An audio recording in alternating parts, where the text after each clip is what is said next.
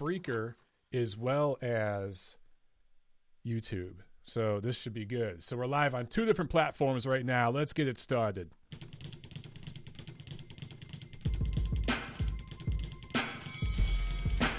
Hello again, fight fans, and welcome to episode 208B of the Neutral Corner Boxing Podcast. I'm your host, Michael Montero. Tonight, we're going to preview Ryan Garcia getting back in the ring with Jorge Linares. Possibly later this year, they fight on the same card from Anaheim, from the Honda Center Friday. And then PBC on Fox from Nashville, Caleb Plant defends his super middleweight title. And then we got some interesting news to talk about. So, phone lines are open, and I want to let you guys know, of course, we have our local number here in the US of A. That's 213-267-7787, and a new UK number. We got a London phone number for you guys over there in the UK, 02081-036-051. So those of you over in the UK, going a little earlier tonight, so hopefully some of you guys can call in. Starting next Monday, we're going to go even earlier, so you guys in the UK can jump on. And then for you guys here in the USA, you'll probably be at work, and you can listen at work. Just shut the door to your office so your boss can't see you and listen in at work. Guys, as usual, as I always remind you, please spread the word about the show. Follow us on iTunes, Spotify, iHeartRadio, and the rest. Going live on Spreaker for the first time tonight, so we'll see how that goes. Been testing that out. We'll see how that goes on Spreaker. Those of you who listen, and guys, I run the analytics reports, okay? We're getting tens of thousands of downloads so far for TNC on Spreaker. We've had tens of thousands of downloads of the show.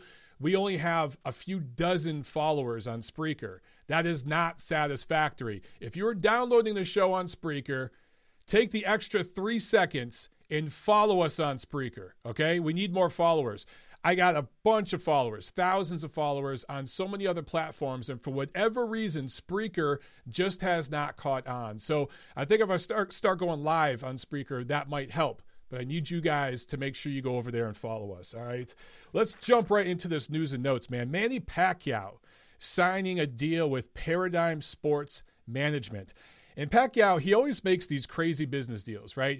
I think he's got like 3 or 4 managers and advisors right now. He's just got people all around him. Well, he just signed this deal as well. So the thing about this, Paradigm Sports Management also reps Conor McGregor. So as I've told you guys for a few weeks, maybe a few months by now, they are really, really pursuing a fight between Manny Pacquiao and Conor McGregor. This would be a boxing match. I have no idea what weight it would be at, but Conor McGregor is definitely a bigger, stronger guy than Manny, but Manny much more aggressive than Floyd Mayweather in the ring. So that might make a fight between him and Conor McGregor interesting. I don't know, but it's looking very possible something like that could happen at some point this year. We shall see. The plot thickens with Mr. Pacquiao. And also the other news, big news of this week, Josh Warrington signs with Matchroom. I see a couple of you guys have called into the show. I know, when you call into the show, you should be able to hear me. You should be able to hear the show through your phone line. So if it takes me a minute or two to get to you, just sit tight. I'll get there. I'll get to you, okay? Just let me finish up my point, and then I'll jump over to you. So if you call in and you hear me rambling, don't worry, I see you there in the queue, and I will get to your call. Josh Warrington signs with Matchroom. Eddie Hearn is really starting to build a stable, and he has plucked several guys from Frank Warren and several guys that used to be with the PBC. Interesting. It's very interesting, this move. Now, at first thought, you would think, oh, man, this puts a kibosh on a unification fight between Warrington and Shakur Stevenson, which both sides were pursuing. However, Bob Arum and everyone at Top Rank, Carl Moretti and all those guys say that this will not be a hurdle. They will still do a unification fight between the two of them this year and probably this summer. So for Matchroom, I mean, they're making moves, man. This is a big move for them. For Top Rank, you know, I got to talk about them. I've been telling you guys, they're going to have a big 2020. They really, really are. They just signed Oscar Rivas to a contract. So now Top Rank has, of course, Tyson Fury, Kubrat Pulev, Carlos Takam, Jarrell Big Baby Miller, now Oscar Rivas. So they have really invested in the heavyweight division. They really, really have. Also, Naoya Inoue and John Rael Casimero. That is official. April 25th, Las Vegas. This will unify 3 of the 4 bantamweight titles, WBA, IBF, WBO. That is a good freaking fight. Japan, Philippines, 3 of the 4 titles happening in Vegas. I think that's going to be fun, man. And in Top Rank, again, these unification fights, there is definitely a pattern on that side of the house, that side of the street, I should say, where they are unifying titles in multiple divisions. And I have to talk about the New York State Athletic Commission really briefly. So I talked last week about how they really butt-raped Ivan Redkach. They've pulled back, and they're not going to take his purse anymore. Maybe they heard some of the guys like me and others in the media bitching and moaning about their punishment being too harsh. Maybe it's the fact that Ivan Redkach had already deposited his purse in his bank account and basically told the commission, good luck getting this damn money. But either way, now they're not going to try to take his money. They're just still want a $10,000 fine. And they've lessened the suspension from 12 months to 6 months. So that's what we got there from the New York State Athletic Commission. That was the right move. I have no issue with a $10,000 fine and a 6-month suspension. It's still crazy that when you compare Ivan Redkach to Jarrell Miller, Redkach still $10K in 6 months. That's more than Miller had to face. I get it that there was a technicality there.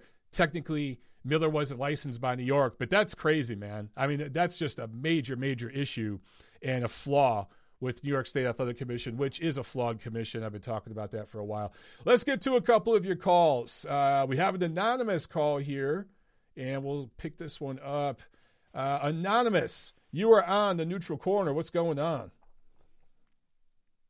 Anonymous, you there? Yo. All right. I'm going to give you a 3, 2, 1. You're not going to get a 10 count. You're going to get a 3 count for me. All right. Anonymous is off the line. We have our first knockdown of the show. But we have another call real quick that we could jump to. 323, you are on the Neutral Corner. What's going on? Hey, how's it going, Mike? It's Jose Granillo. What's up, man? How you doing? From LA. I'm from LA, man. Cool. How's it going, man? Yeah, I used to train with Eddie's boxing, Eddie Hernandez. Yeah, Coach Eddie's the right? man. That's right. Yeah. How's it going, man? How's it going? I've been watching your show for a while, man. Appreciate it, bro. I got the Dodger blue on today. What do you think about that trade they just made, man? I don't know if that's going to help him, man. I mean, I'm not a big baseball fan, but okay. All right. Big boxing fan though. Cool. Well, then you're on the right show. All my family, they all. Yeah, man. How you call it? I wanted to ask you a few questions about this deal that Manny Pacquiao just signed. That's with the same management under Conor McGregor. Do you really think that fight's going to happen realistically? I can tell you that they're having serious talks, bro. I mean, both sides, and then they've been having serious talks for months, and then with this signing with Paradigm, I mean, it's just kind of like the writing's on the wall. They definitely are trying to do something between the two of them. Now, you never know. Is it going to be the two of them fighting? Yeah. Is it going to be some kind of co-promotion thing? I don't know, but I'm telling you, Pacquiao's side is interested in that fight. Conor's side is interested in that fight, and there's a lot of dollar signs for obvious reasons. Yeah, obvious reasons. Yeah, but as boxing fans, you know me, like I follow MMA and all that stuff. That's what I competed in and everything. Right. But I mean, I know what this is, and everybody should know, even though like there's a lot of people, and I hear you all the time. It's like how ridiculous people sound all the times, and they're always saying like, oh, well, maybe Conor has a chance, has a possible chance of beating Manny Pacquiao. And I sit there and I just bite my tongue when I hear these things, and I'm just like, oh my God, like they don't understand the difference between both sports and things like that. That there's a lot to it, So how big is Conor? If you're an MMA guy, how big is Conor usually? Like what weight class does he usually fight in for MMA? Okay, yeah, that's a thing I was gonna ask you next too. I was just like, right now Conor is floating around like 185 when he's not training. Shit. Because his last fight was 170. Okay, yeah, that's what a couple guys in the chat were saying. 170. and so like Mike, this is like really weird. I think Manny Pacquiao, even though he's the A side, he would probably be the A side in this fight, probably, just because Conor is such a big superstar in combat sports. I'm not sure how that would work out. I think, in my personal opinion, Manny would have to give up. He will have to move up. He will have to go like they'll have to meet like somewhere in the middle, like 154, 156, like a catch weight. Like all right. Yeah, like a when he fought Margarito, something like that. Yeah. It would have to. There's no way Conor at this point. He's like in his late 20s. There's no way he's going to be able to go all the way down to 147. There's no way. Yeah, because I'm thinking when he fought Floyd, that was 54, right? When he fought Floyd, I honestly can't remember. Yes. Was it? Okay. Yeah, man. There's no way he's going under 154. Yeah, exactly. And the last time he was around that 147, he was fighting at featherweight in the UFC, and that was a long time ago. This is when he was barely starting in the UFC, and they were barely hyping him up. Okay. And he was like in his early 20s, and like there's no way he's going to be able to go all the way down to 147 to fight Manny Pacquiao. Honestly, what this reminds me of, man, is like so everything that you're saying is what adds kind of the intrigue to the fight, because now the way they're going to market this to the MMA fans and to the casual sports fans is, Conor lost to Floyd, but Manny's smaller. Yeah. You know what I'm saying? And Manny's older, so, now there's this size difference. I can already see it happening, Mike. That's how they're going to promote it, dude. I'm telling you right now, that's how they're going to promote this fight. Yeah, no. Yeah, brother, you don't have to tell me. I already see it, man. The casual fans. Like man, we should be working for these companies, bro, because we already know how they're going to promote the fight. Yeah, it's going to be ridiculous. Yeah, but it's, it's genius marketing. Yeah. And then, like I'm not saying there's a good portion of the MMA fans they know this. They know what this is. Most fight fans know what this is. Right. Like most whether you follow MMA or boxing, they know what this is. But then there's still that little group of casual fans, whether in MMA, that would still buy into it, and they'll be like, "Oh no, he might have a chance here. He might do this because and they are going to be happy to spend their money. Like I've talked to several of these guys about situations like this, and they're like, "Dude, take my money." And even with boxing fans, I know hardcore boxing fans with that Conor and Floyd fight that were like, dude, I know what the hell this shit is. I know it's basically choreographed and there's a script, but I want to watch the freak show. I want to watch the circus. So people are going to drop their money, man. That's how it works. Yeah, and then remember that one video when you were talking about Cerrone and Conor? Yeah. And, I pissed off a few of my friends because they're Conor fans, and I told them, I was like, listen, man, like, in boxing standards, this wasn't a good fight. Like there's nothing. He was coming off a first round knockout loss. I mean, that's never happened in boxing. And it's not. Crazy. It was a pay-per-view, and I'm not hating on it because again, I talk to friends that love MMA, and they're like, dude, I don't give a shit. Cerrone, I love Cerrone, and he has all these records, and he's fought for so long. He's a fan favorite. Exactly. I would compare him.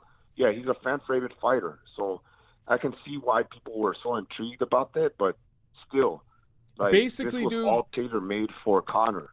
That fight would be like if Errol Spence fought Robert Guerrero right now on pay-per-view. That's kind of the boxing equivalent. Like and not even. But it's kind of. And I've tried to explain that to people, they don't care, and that's the whole point. UFC has done such a good job of marketing their product that the casual fan doesn't give a shit. They just don't.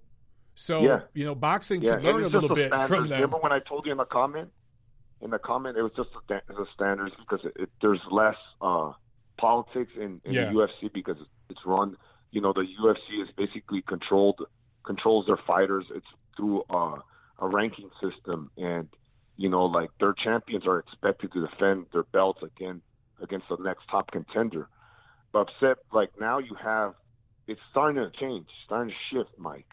That now you have fighters like Conor, for example, that are able to pull strings, are able to move around and avoid certain competition and things. Like I tell you, this guy is so hyped up and he's never defended his belts, not even once.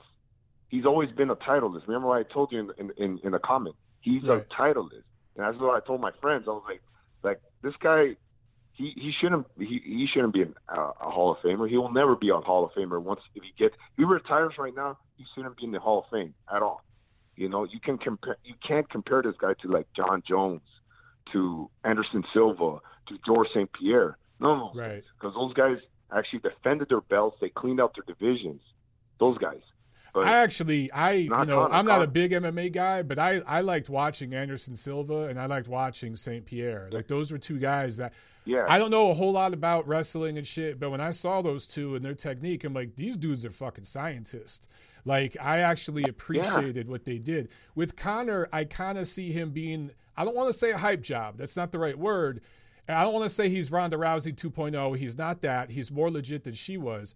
But there is a little bit of marketing magic going into this thing, right? And the thing is, I'm glad you brought this up. This is a good call, dude, because I think Conor is going to be the start of a new thing with MMA where as it builds and as there's more of a history, guys like him are going to have more and more power to be able to do their own thing, which has never existed in UFC. That's never existed, right? Yeah. And that's the difference between boxers and MMA fighters. Boxers have way more control over their career. Conor's that first dude that at least I've seen that really is in full control of his career. And he could tell Dana White, you know what, fuck you. I'm doing this thing over here. And he's done it. Pretty much. Right? So he's pretty much. And I hate to say it, man. And it was something like, so you're going to see more of these padded records more in MMA. In the next 5 years, you're going to start. It's only natural, bro. That trend grow. It's only natural. It's part of the business. The thing is, boxing is learning some things that UFC is doing well, but UFC, they're learning from what boxing's done for centuries. You know what I'm saying? So, it's weird. It's just weird because since now the two disciplines are crossing paths with these freak fights that everybody's like so intrigued in watching. You know, it's just that's what happened. You know, after the Mayweather and McGregor fight, it's going to happen more and more, brother. Everybody's going to know. Yeah, dude, I got. Mike. I got a couple. I got some more calls, bro. But dude, great call, no problem, Mike, man. All right, man. I'll call again some other day. All right, appreciate it, bro. All right, thank you for having me. Thanks a lot, brother. All right, brother. All right, have a good one. Bye. All right, I'm going to grab one more call, guys, and then we're going to get to the fight preview. Let me. Looks like we got a UK caller on the line. Let me go ahead and grab this one. 797. You are on the Neutral Corner. What's going on? Hey, man. This is Rich calling from the UK. How you doing? Good, Rich. Thanks for calling in. Yeah, no worries. I'm taking advantage of the fact that it's your show's actually on a kind of pretty reasonable time for us. I'm going to start doing it earlier and earlier. I think Monday will go on about 7 o'clock your time, 7 o'clock p.m. I think that's going to be the new sweet spot. So I want to see how that works out. Cool. Well, yeah, man, that's I'm going to be looking forward to that. I've been watching this show for a while, so it's nice to be able to kind of get involved while I can still keep my eyes open, man. Thank you so much. So yeah, man, I just wanted to kind of talk about a couple of the things that your previous caller was talking about. It's the whole Pacquiao-McGregor thing is, well, it's just a bit of a joke, really, isn't it? it's probably going to happen too. It's crazy. I'm sure it will, and just like I did with the McGregor Floyd fight, I will sneer about the whole thing and then sneakily stream it while nobody's looking. I'll be too curious not to. Yeah, just there was millions of people who did that. So. Yeah, for sure. I was one of them. I'm not proud of it. It was a dark time for me, but I did watch it. Yeah, I think that. It just is what it is, isn't it? I mean, money talks, man, and idiots will pay for. It's the circus. The circus is coming to town, and you got to catch the circus. That's what it is. You know, I get it. Yeah, this is it. Yeah, I mean, the simple reality is, I mean, Pacquiao's going to light him up, man. That's the only thing that's going to happen. It's going to be. Yeah. I quite kind of want to see it. I mean, McGregor can't even hold like 10-ounce gloves up for 3 rounds, man. He's getting chin. It's going to be great. So I probably will watch it. It would be a pretty epic sight to see this really tiny Filipino 40-year-old guy tuning up this much bigger guy in his physical prime. I mean, that would be a sight. It would. It's going to be ugly. Yeah, I mean, it really will. Because Manny won't carry him. He's not going to do what Floyd did. Nah, I reckon Manny will do him inside 3. Well, maybe not inside 3 because he's quite big. Inside 5, I think. I mean, he's just not going to be able to live with him. Yeah, it's going to be brilliant. I'm going to watch it. I'm going to laugh.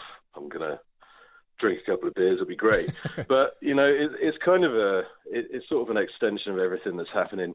I mean, it's kind of sad in a way. It's easy to take the piss out of this whole thing, but a lot of the sort of bigger, more prime time events in boxing are very much like this as well, to be perfectly honest. Of course. I mean, you've got some of the best fights in the world happening, like Inoue Donaire happening on a Thursday night in Japan. Yeah. And it's one of the greatest fucking fights I've seen in years. That was a great fight, man. Absolutely brilliant fight. But, all the casual fans paying God knows how much money to see what? I mean, I don't know. To see, Canelo beating up nobodies, yeah. and, picking the weakest champions in divisions or not even champions in the case of, super middleweight. Oh, yeah. We just try to forget about that. Yeah, yeah, for sure. The mighty Rocky Fielding, what a piece of matchmaking that was. Yeah. So, yeah, man. Anyway, I'm not going to stay on the line for ages because there's... we got a bunch of callers. We got a bunch of UK guys on. So, yeah. Yeah. Well, let's share the love, man. Well, thanks for thinking of us, and I'll listen to the rest of the show. Great. In rapt fascination. It's going to be great. All right. Man. Have a good night, brother. You too, Chizzy. Bye. Bye. All right, let's grab a couple more calls, guys. The UK contingent is representing tonight. Let's see, 741. You were on the neutral corner. Go ahead. Hi, Mike. How you doing? Good. How are you? Yeah, very good. It's Lawrence calling from the UK, of course. Thanks very much for accommodating us. Thanks very much for having the UK number up and moving the time a bit earlier. I'm missing Love Island for this, so well worth it. The sacrifice. So I had a conversation with my boxing crew. We've got a group chat. We always talk boxing. Obviously, the heavyweight division is alive and kicking. Mm-hmm. Someone said they thought Wilder would be the one out of the 3 main guys that ends up on top, all things being said, when the chips fall. I completely disagree. I reckon it's more likely to be Fury, and maybe AJ if Fury doesn't get back to his old form. But Wilder seems like the most vulnerable to me of all of them, given his struggles with lesser opposition, Gerald Washington, etc., etc. Obviously, he gets the job done with the power, but I think even in the first Fury fight, he showed how limited he was. So I just wanted to know what your thoughts was if you had to predict 2022. Who's the man? 2022. Hey, it could be Daniel Dubois. Who knows? But if you had to pick between the big 3, here's the thing, man. You could honestly make a legitimate, logical case for any one of those 3, and that's what's so fucking intriguing about it, right? So with Wilder, it's heavily flawed, but he's got that eraser. Of the 3, really, of anyone in division, he's got the best power, but it really is just the one hand. I don't recall him knocking anyone out with a left hook or an uppercut. It's straight right hand down the pipe. So if you can avoid that right hand, at some point it's going to cost him. At some point there's going to be a guy in there he can't clip, and he's either going to get outboxed or get caught and get knocked out himself. Can Anthony Joshua be the guy to do that? Can it be Fury? We'll find out in a week. But if, you put a gun to my head, I'm gonna surprise you. I'm gonna go with Anthony Joshua of those 3, and here's why I'm gonna say that. I know a lot of people disagree with me, but the difference with AJ, he's been beat. He's had to come back from defeat. he's fought better opposition. If you just look at the guys he has fought as a pro, I'm talking guys like he's about to fight Pulev, but I think Joseph Parker is really underrated. Even guys like he fought Takam, he fought Dillian White once. That Dillian White victory is looking better and better as Dillian White has improved and proven himself. So I like that experience. Now, AJ has shown he can be hurt and everything else, but to me, experience always wins out. Always. Well, I shouldn't say always. Most of the time wins out. And who knows what we're going to see between Wilder and Fury. They might wear each other out because both of those sides, they want to do 3 fights. So who knows how that ends up. But that ends it this year. Yeah, maybe Fury will surprise us. Look, if Fury wins big next week, I'll be a Fury believer. Okay, I'm going to do a prediction video for Wilder Fury over the weekend. I'll post that on the channel. But I have certain opinions about how that rematch is going to go. If Fury surprises me and wins that fight big, I'll be a Fury believer from here on out. But right now, I just still have questions.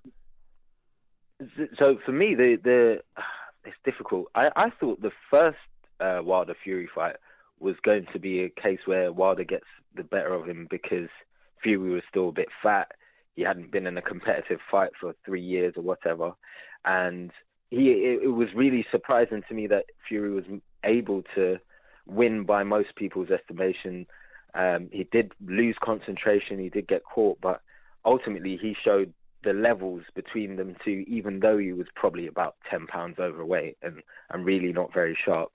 So I've heard your sort of viewpoint that, you reckon he'll get caught at some point, but I think that's possibly less likely now. I don't know, trainers and stuff you got to factor in, but less likely now than it was when they first fought, if anything.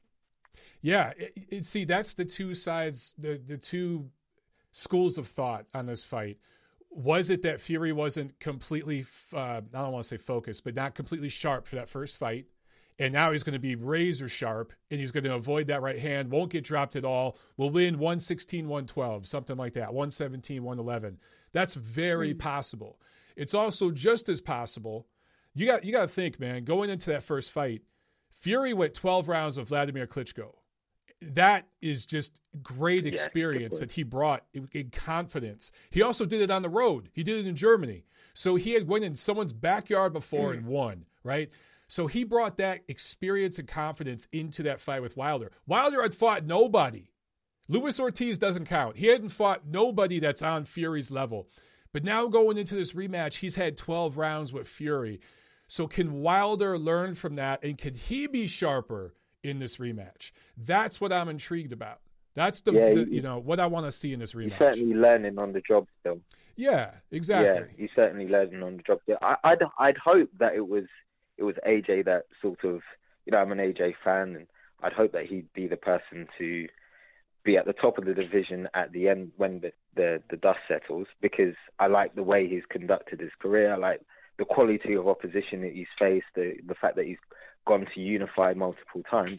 Mm-hmm. So ideally it would be AJ, but stylistically I just see Fury as a problem for anybody. Oh, he can just, feint and jab and rack up points, and he just confuses people. Wilder does have that eraser, but I think Fury showed in the first fight that if you're disciplined enough, you don't necessarily have to get caught by it, because it was crude at times the way he was. It looked like an amateur at times. He looked amateur. Fury made Wilder look amateurish at times. But hey, man, I got a couple more calls I got to get to. Yeah, sure. Thanks very much for having me on. Thank you so much for calling, brother. Have a good night. All right. Great. Nice one. You too. See ya. All right, guys, we're going to do a couple more calls here, then get to the preview. Just want to knock these calls out. 749, you are on the Neutral Corner. What's up? What's up, Mike? Yeah, it's Sully calling from Manchester. Manchester in the house. What's up? How you doing, man? Yeah, man. I'm good, man. How are you? Doing good. Good, man. Good calls tonight.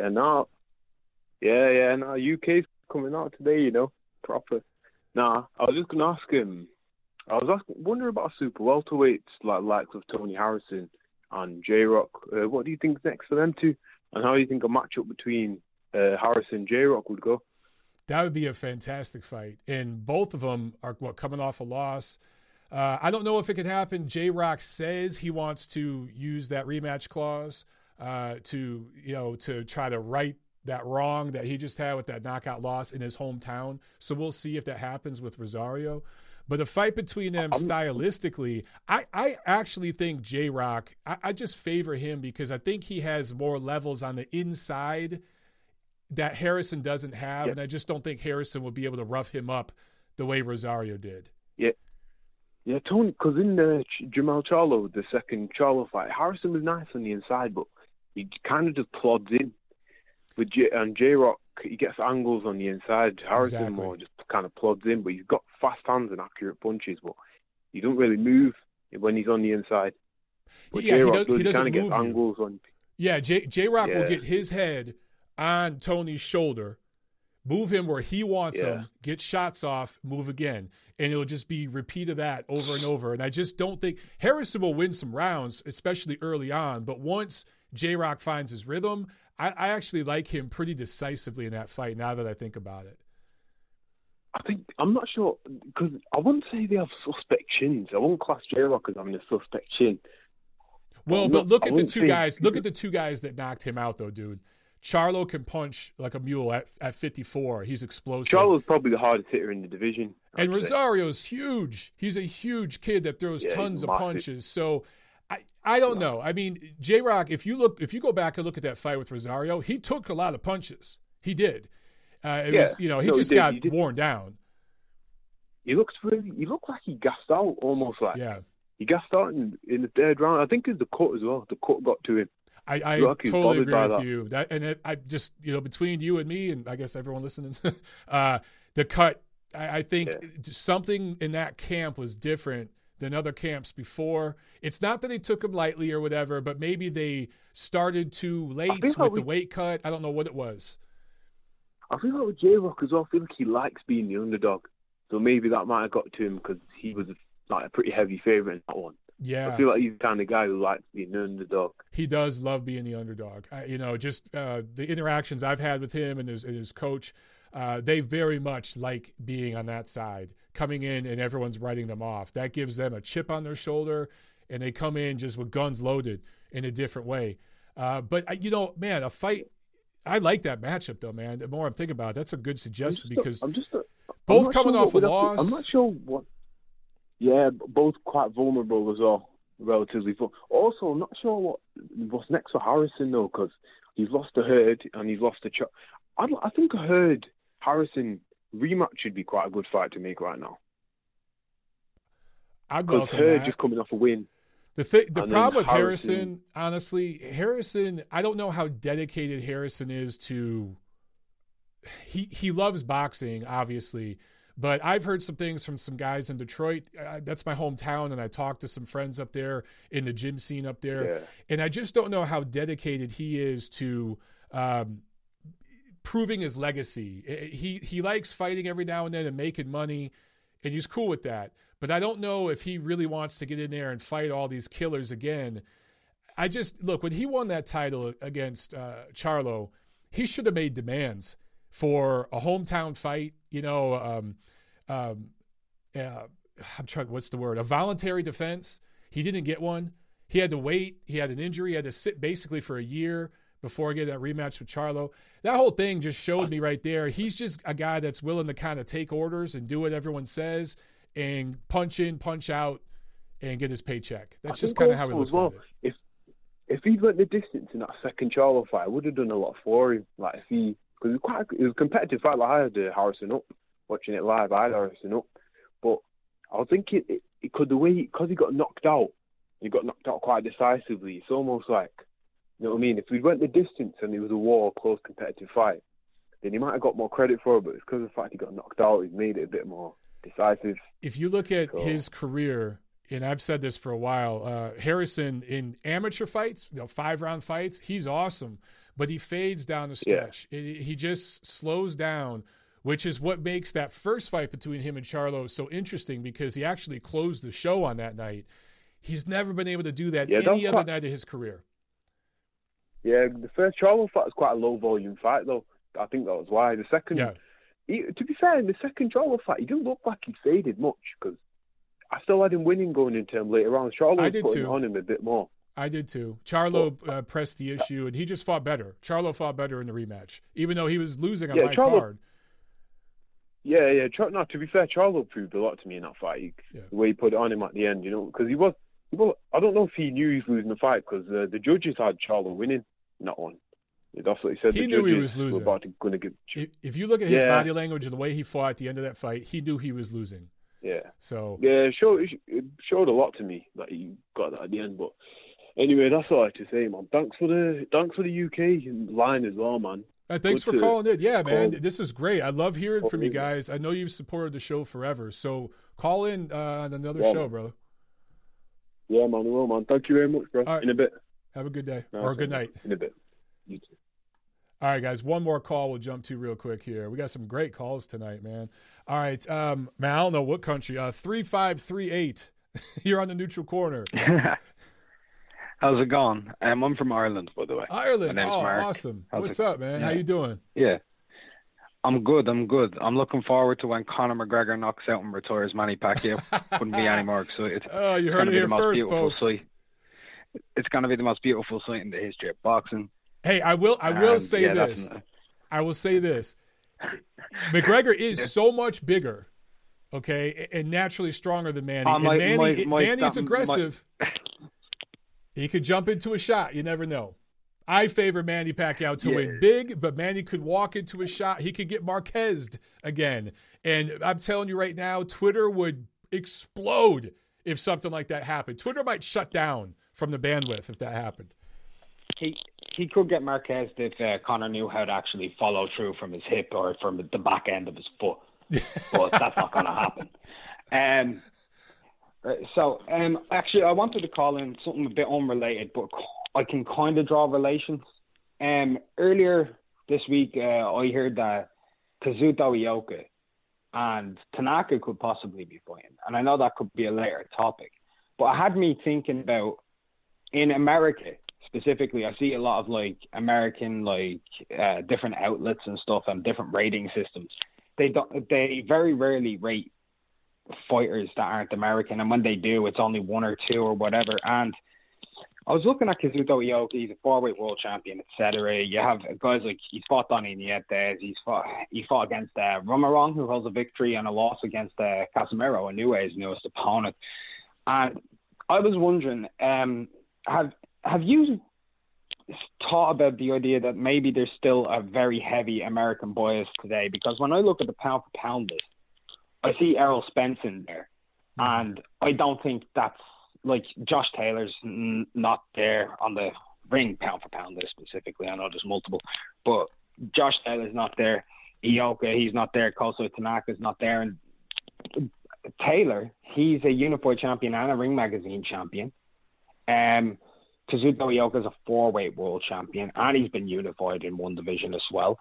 And Koso Tanaka is the tied fastest male fighter of all time to reach 3-weight world championship status with Lomachenko. But a guy who beats an injured fighter who was coming down 2 weight divisions, a lightweight coming up 2 weight divisions, and beats a dude who won a vacant belt against another dude who lost to the person who vacated the title, is considered above them pound for pound. I just wanted to know why you would think that is. That's a great question. So I could tell you all 3 of those names. Okay, I'll just speak specifically for the Ring Ratings Committee right now.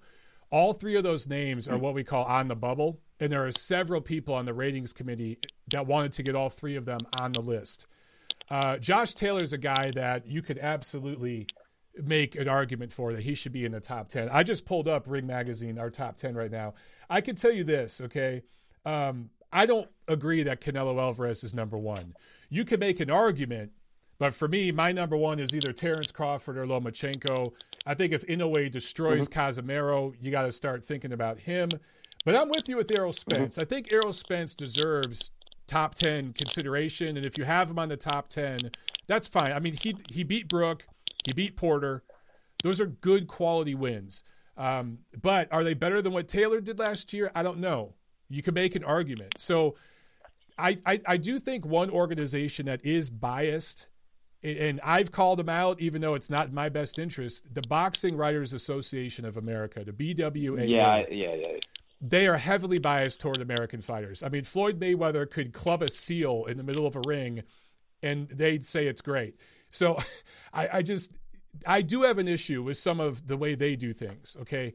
I don't think it's corrupt or nothing like that, but there is bias, particularly with that old, what I call the old guard, East Coast, New York, American boxing media. It's starting to change because the Los Angeles media has taken over here in this country, and it's much more diverse. It's much younger. It's more international. And I could say this again I'm just looking at Ring's top 10. I mean, you have a Mexican, a Ukrainian, a Japanese guy, 2 Americans, another Ukrainian, a Kazakh, another Mexican, a Russian, and a Filipino. So that's pretty international. I mean, I think that the little guys should get more love. I agree with you. The 2 little Japanese guys. The one thing I'd like to see from them is a unification fight. Once that happens, boom, they're there. But dude, good question, a good point. I agree with you on a lot of that. I do. The one thing, like when I'm looking at that, I'm not looking at the list right now, but off head, I think he's number 6 or 7. He's 6. Yeah, I'm looking right now. He's number 6. He's number 6, and number 10 is Pacquiao. And Spence's last victory is over Sean Porter, who beat Danny Garcia for the belt. But Keith Thurman beat both Porter and Garcia. That's a great point. And Pacquiao beat him, and Pacquiao's 3 places below him. And that's where that comes into it, where I'm looking at it. Is there still a bias in terms of trying to be able to grow the sport to some extent? Because America's where the main market has always been. And you need to have 2 Americans on it. Like, you go through the Ring Magazine Fighters of the Year throughout the history. Like, there was decades where they just clean sweeped it, bar 1 or 2 people. Like, even through the 80s and 70s, like, only Duran was even a mention. Right. Well, and now we are seeing a change. Like, we only had 1 Ring Magazine Fighter of the Year in the last decade. Only 1, Ward, 2011. And where we are here is, I think we're in like a precipice where we are trying to see change, but there's still, if an American has somewhat of a credible resume, he's going to be rated above guys who are lower down on the totem pole, even if they have a stronger resume or criteria to be considered. Yeah, maybe. I mean, I think that's a fair argument. I really do. I'm trying to think if there are any instances where that wasn't necessarily the case, and I'm struggling to find an example right now.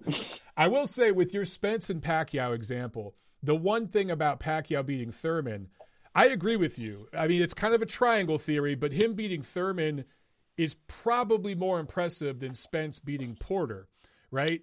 But when you factor in that, how often has Keith Thurman fought in the last 3 years? Once or twice? He's had injuries and layoffs, multiple injuries. I think a car accident. So when you factor all that in, I think that's why some people on the ratings committee were thinking, you know what? We shouldn't just throw Pacquiao right back in at number 5 or 6. He beat a guy who's a semi-retired fighter. I think that was the feeling. That was the conversation we had back and forth. But if honestly, Taylor could be right there in that position. I'm just looking, though, at the list. Alvarez, Lomachenko, Inoue, Crawford, Usyk, Spence, Golovkin, Estrada. I think Estrada's too low. Beterbiev, and then Pacquiao. Who do you take out of there and put Taylor in? Maybe it's Spence if he doesn't fight this year. Then I agree with you. I remove Errol. I remove Errol. Me personally, on that list, I would remove Errol, and I would remove Arthur, and I would put in Kazuto Ioka, and I would put in Taylor. Those would be the 2. And, I wouldn't argue with you. The only thing with Beterbiev, undefeated as a pro, every one of his wins is a knockout. And the way he broke down Alexander Gvozdyk to unify those titles, I mean, he might be – I think he's probably underrated and underappreciated because Gvozdyk's a stylist. Beterbiev. Yeah. I love him. He's my favorite fighter to actually just watch because he's so brutal, he's so mechanical, it's just robust. Whereas with Gvozdyk, the thing with me with Vostok is I feel he's a fighter who was still affected. Like we talk about semi-retired. I think his head was semi out of the game after the Stevenson effect because he was pulling quite a few of his shots against Beterbiev, whereas against Stevenson he was putting more emphasis on them. Maybe it was Beterbiev's power. I think it was Beterbiev's power. Yeah, against Stevenson could was be one or the done. other. Theory. Yeah. But anyway, I appreciate you having me on. Thank you so much. A great call, man. If anybody could who hasn't, hit the like button. Have a good one. Peace. Thank you, my man. Have a good night. All right, guys. Great freaking calls tonight, man. Great freaking calls. All right, let's get into this fight preview real quick, and maybe we'll take a few more calls tonight. Awesome, man. I'm already realizing I should have made this show earlier than it's been. It's already paying off. Pietro with the super chat.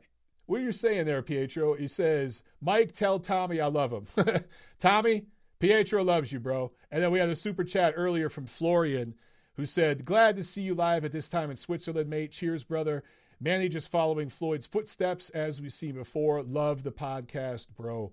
Guys, thank you so much for the super chats and for the awesome calls. All right, so as I was saying, Friday, February 14th, there's a Showbox card from Philly that's on, but the big card Friday is from Anaheim, California. Golden Boy Promotions on the Zone. Ryan Kingery Garcia going up against Nicaragua native Francisco Fonseca. This is a 12-round lightweight fight. Fonseca's a natural 130, moving up in weight. KO 8 loss to Gervonta Davis, and a unanimous decision loss in a 10-rounder against Tevin Farmer. So Garcia has said in several interviews, this is his way of kind of using this as a measuring stick to see if he can outdo what Gervonta Davis did and Tevin Farmer. And he's been calling out Gervonta Davis a lot lately. I think, look, if that fight was made a year or two ago, I thought Davis would have just walked all over him. If that fight's made now at 135, that's a hell of a damn fight that I'd love to see. Also on this card, Jorge Linares fighting Mexican-born Carlos Morales, who himself had a close fight with Kingery back in 2018, almost beat Garcia when they fought in 2018. That was right before Garcia went over and started training with the Reynosos. Golden Boy and Garcia's, to their credit, after that close fight with Carlos Morales, they said, look, we got to change something here. And they put him in camp with the Reynosos, and Garcia has looked better since.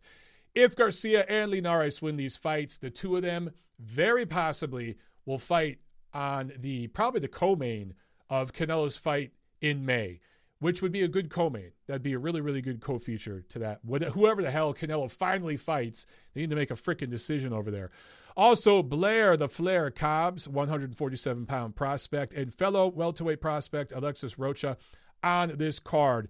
And Saturday, February 15th, from the Bridgestone Arena in Nashville, PBC on Fox. This is from TGB Promotions. Caleb, there was going to be two Calebs on this card. Caleb Truax is off the show, though, because his opponent withdrew, so that's not happening. But Caleb Plant is still in the main event, going up against German Vincent Feigenbutz.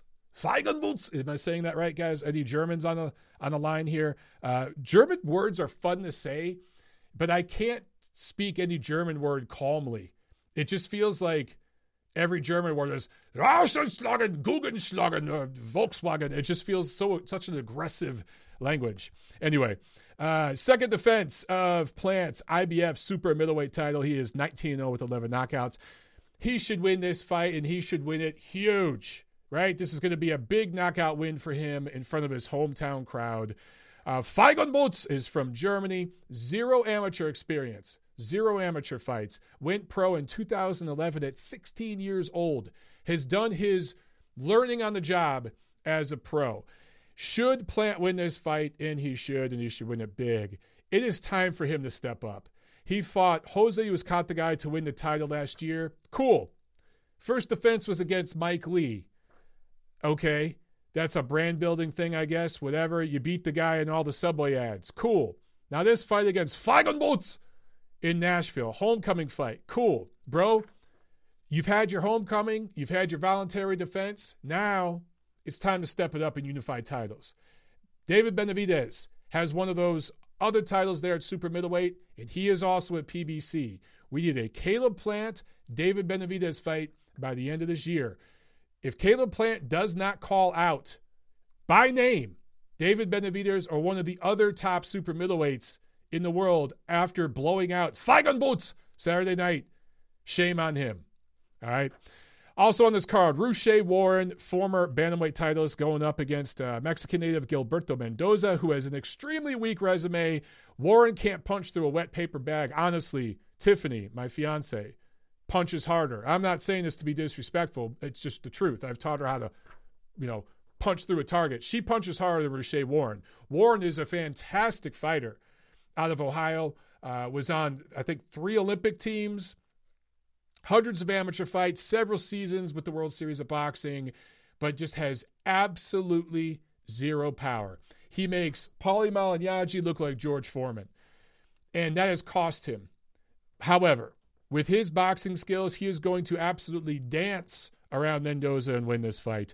Bryant Porrella out of Florida going up against Arizona native Abel Ramos in a crossroads welterweight fight. Porrella fought one top welterweight, and it was Yordenis Ugas. He was stopped in 4 rounds back in 2016.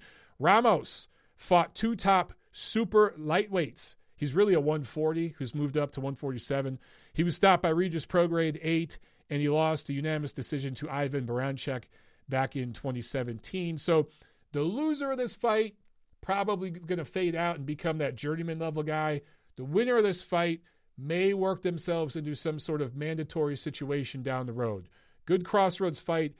Just because of where these guys are at in their career, just in terms of matchmaking, this fight probably going to steal the show. I'm telling you right now, has a chance to steal the show.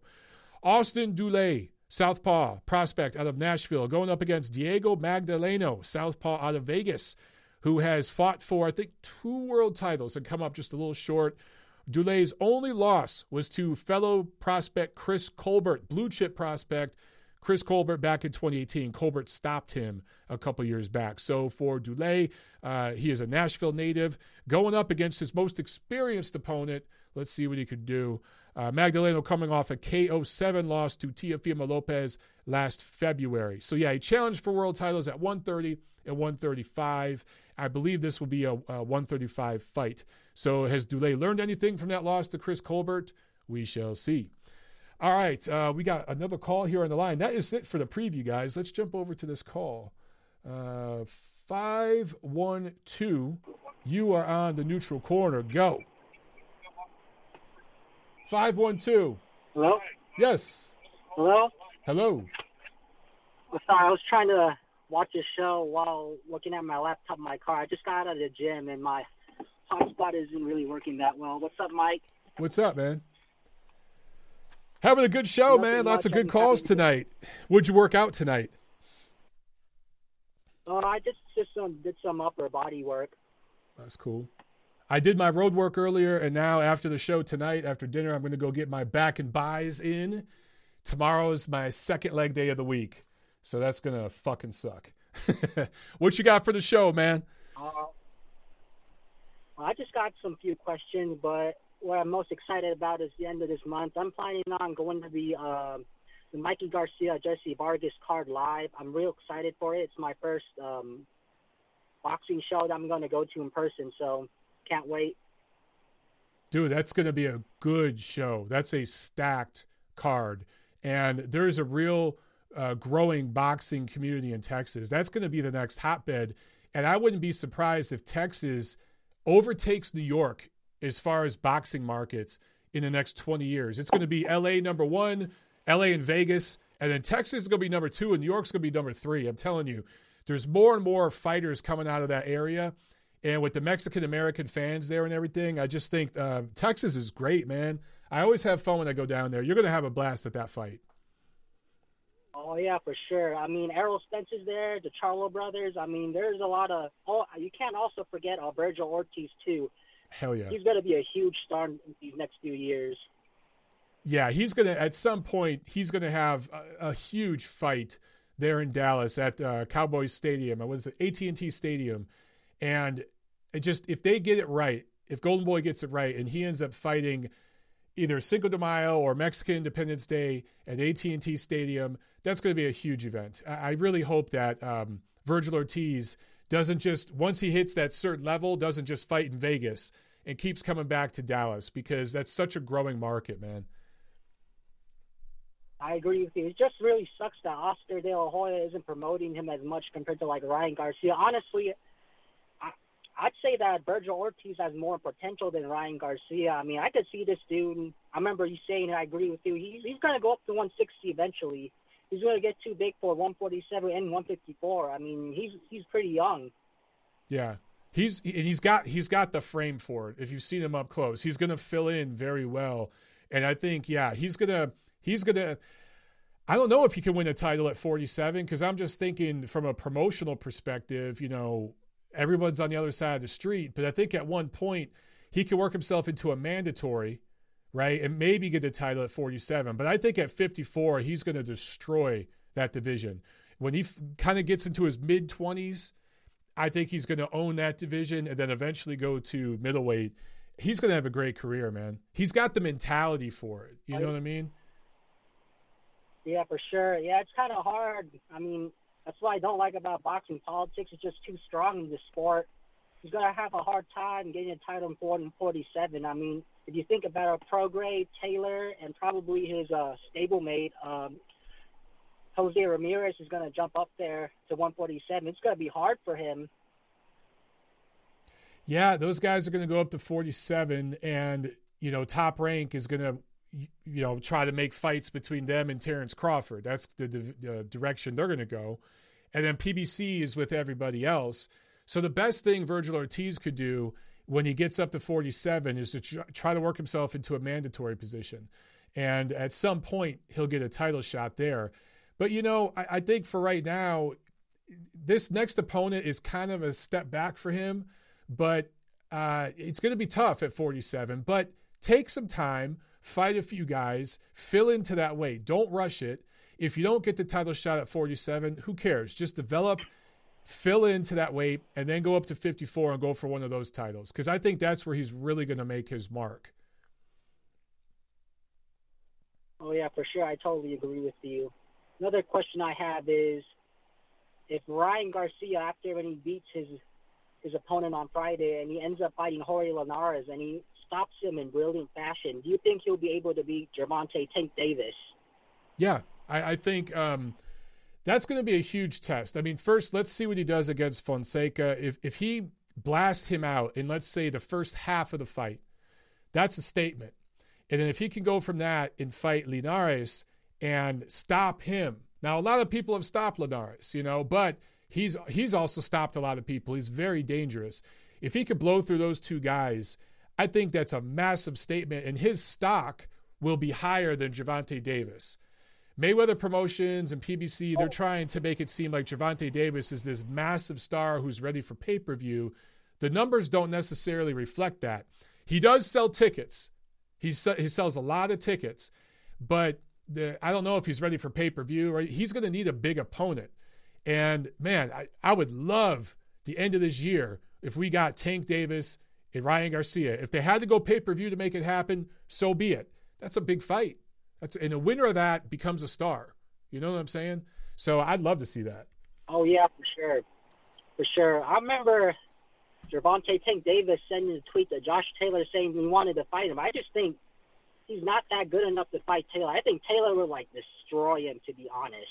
Yeah, I think if you saw what Taylor did with Prograis, and Prograis is a stronger, more rugged version of Tank Davis. Tank Davis is explosive, but he's not as tall and rangy as Prograis. Prograis himself isn't that tall, but I mean, I'm just, when you compare Prograis taller and everything than Davis, Prograis taller than Davis, and Taylor is so much bigger than Prograis. The size difference there, I think Taylor would actually murk him because Taylor has that mean streak, and he showed that against Prograis. I think he could really just kind of out-bully Tank Davis in that fight. I think he could knock him out cold, seeing what he did against Ivan Baranchyk. I mean, I thought Baranchyk would give Josh Taylor a heck of a ton of trouble, which he did, though, but I didn't think Taylor was going to drop him twice. I mean, I was very surprised how strong he was, because I didn't think much of Taylor, to be honest. I thought he'd be some D-level boxer, but now, he's a pound-for-pound level dude. He showed an extra level, and it took having tough moments with Baranchek for him to reveal that. You know what I'm saying? And then against Prograis, that was a really close fight. It took those two really tough fights. Sometimes you need that challenge to see if a fighter has that extra dimension. And it appears that Taylor has it.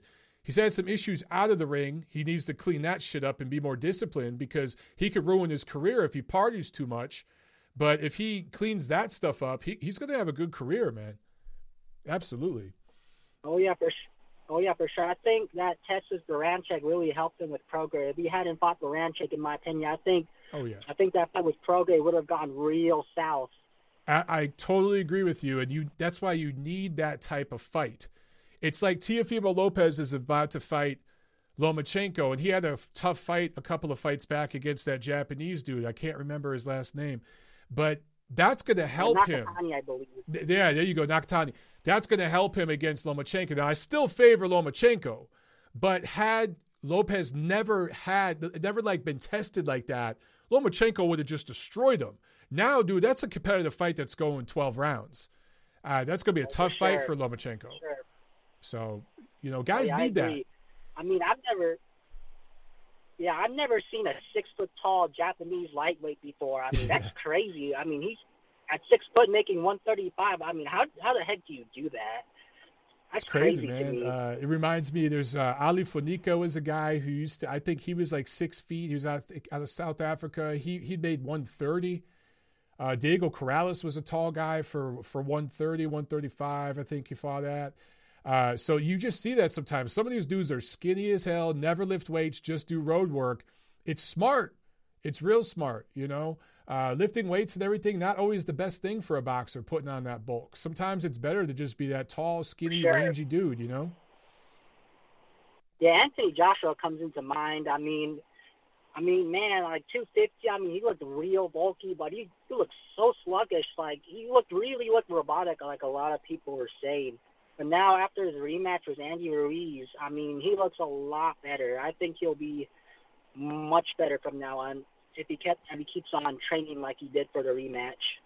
Yeah, that loss is going to make him a better fighter. I think too many people are writing him off, man. It's like, look at Vladimir Klitschko, look at Lennox Lewis, look at Evander Holyfield, guys who lost fights, sometimes losing against guys they should have never lost to, right? But they came back so much stronger because of it. So I think that Joshua has a good chance to be one of those guys. He's just got to stay focused.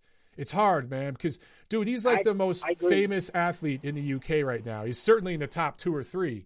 So it's hard. Oh, my gosh. Oh, yeah. That guy packs like 90,000 people at Wembley Stadium.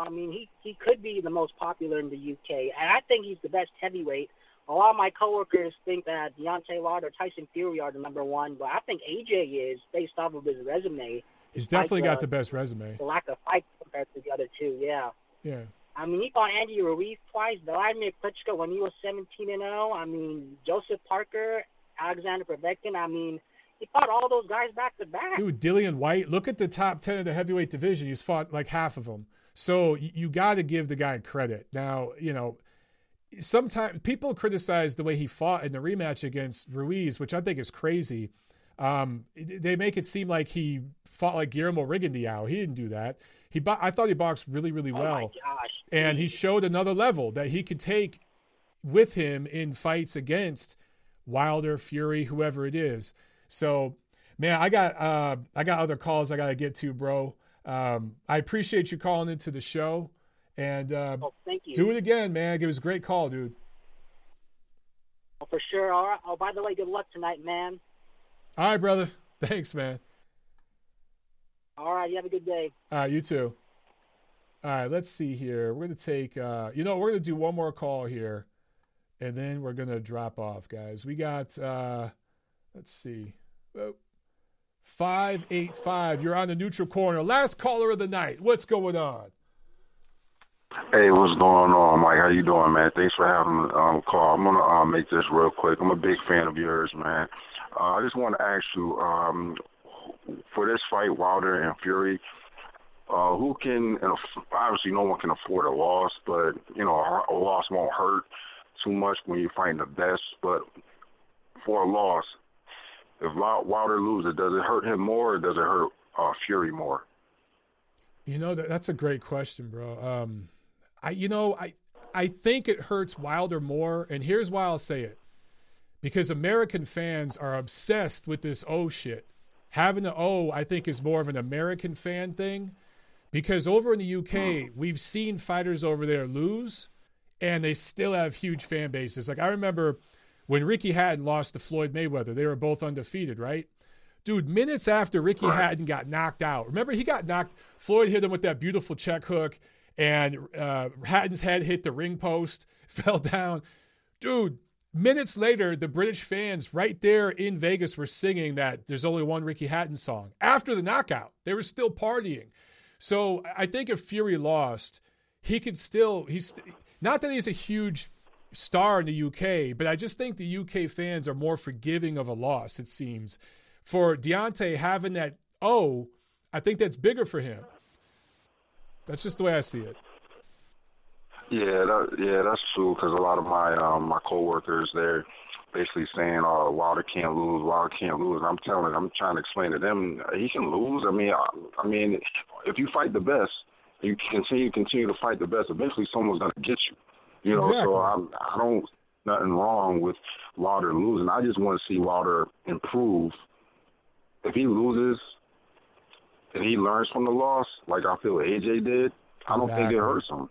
So that's exactly where I was going. That's such a smart thing to say because that's exactly it. AJ got better from a loss. Wilder could too. Yeah, I'm a huge Wilder fan, but I'm not one of them guys that is not realistic or just Wilder. I thought Fury won the first fight. I had Fury winning the first fight, and this fight I think is 50-50 again, and I'm kind of leaning towards Fury, but I'm hoping Wilder wins it because I want to see Wilder and Joshua. But I just hope, at the end of the day, I hope it's a great fight, and thanks for taking my call, buddy. Thanks a lot, man. Appreciate it. Have a good night. Yeah, good call, man. Guys, awesome calls tonight, man. I think he brings up a great point, again, with the AJ thing. AJ losing to Andy Ruiz, he's still the most popular boxer, probably the most popular athlete in the UK. It didn't hurt his brand at all. In fact, there's probably a lot of fans out there that like him even more now, right?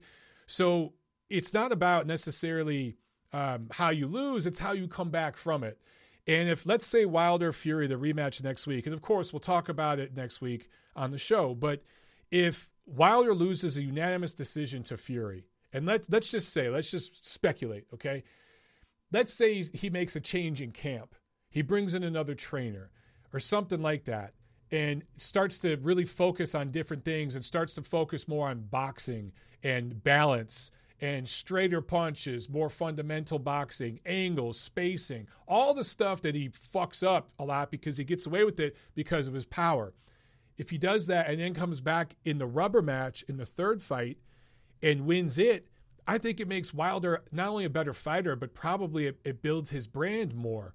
So, and the same thing goes for Fury. If Fury loses this fight, I think the only way a loss could really change their brand is if there's a second round knockout. Like if Wilder just one-hitter quitters Fury in the second round or something, or does him like he did Dominic Breazeale, that would be devastating for Fury's brand. That would be really bad. I don't see that happening. I think this fight's probably going to go the distance, but we'll talk more about that next week. Guys, awesome freaking show, man. Awesome show. Love the calls tonight. We're going to jump off here. Please remember to get over to Spreaker and make sure you follow us there. We're going to start going live on there as well as YouTube. So for those of you who can't watch on YouTube Live, you can listen on Spreaker Live now, okay? One last super chat from Pietro. Thank you so much, my man. He says, Fury all the way, 2-time world champion. Look, man, if Fury pulls that off, that's huge. It's huge. I just think if he can avoid that right hand for 12 rounds, that's the part where I don't know if Deontay can recover. If he could go a full 12 rounds without being able to catch Tyson Fury and gets like outclassed, outboxed, and loses like 10 rounds to 2 or something, That's going to be hard to come back from. All right, guys, have a good weekend. Enjoy your Valentine's Day. Be safe, and we'll do it again Monday. And again, next week we will have the Fury Wilder 2 prediction video. All right, so yeah, we'll see you at the fights.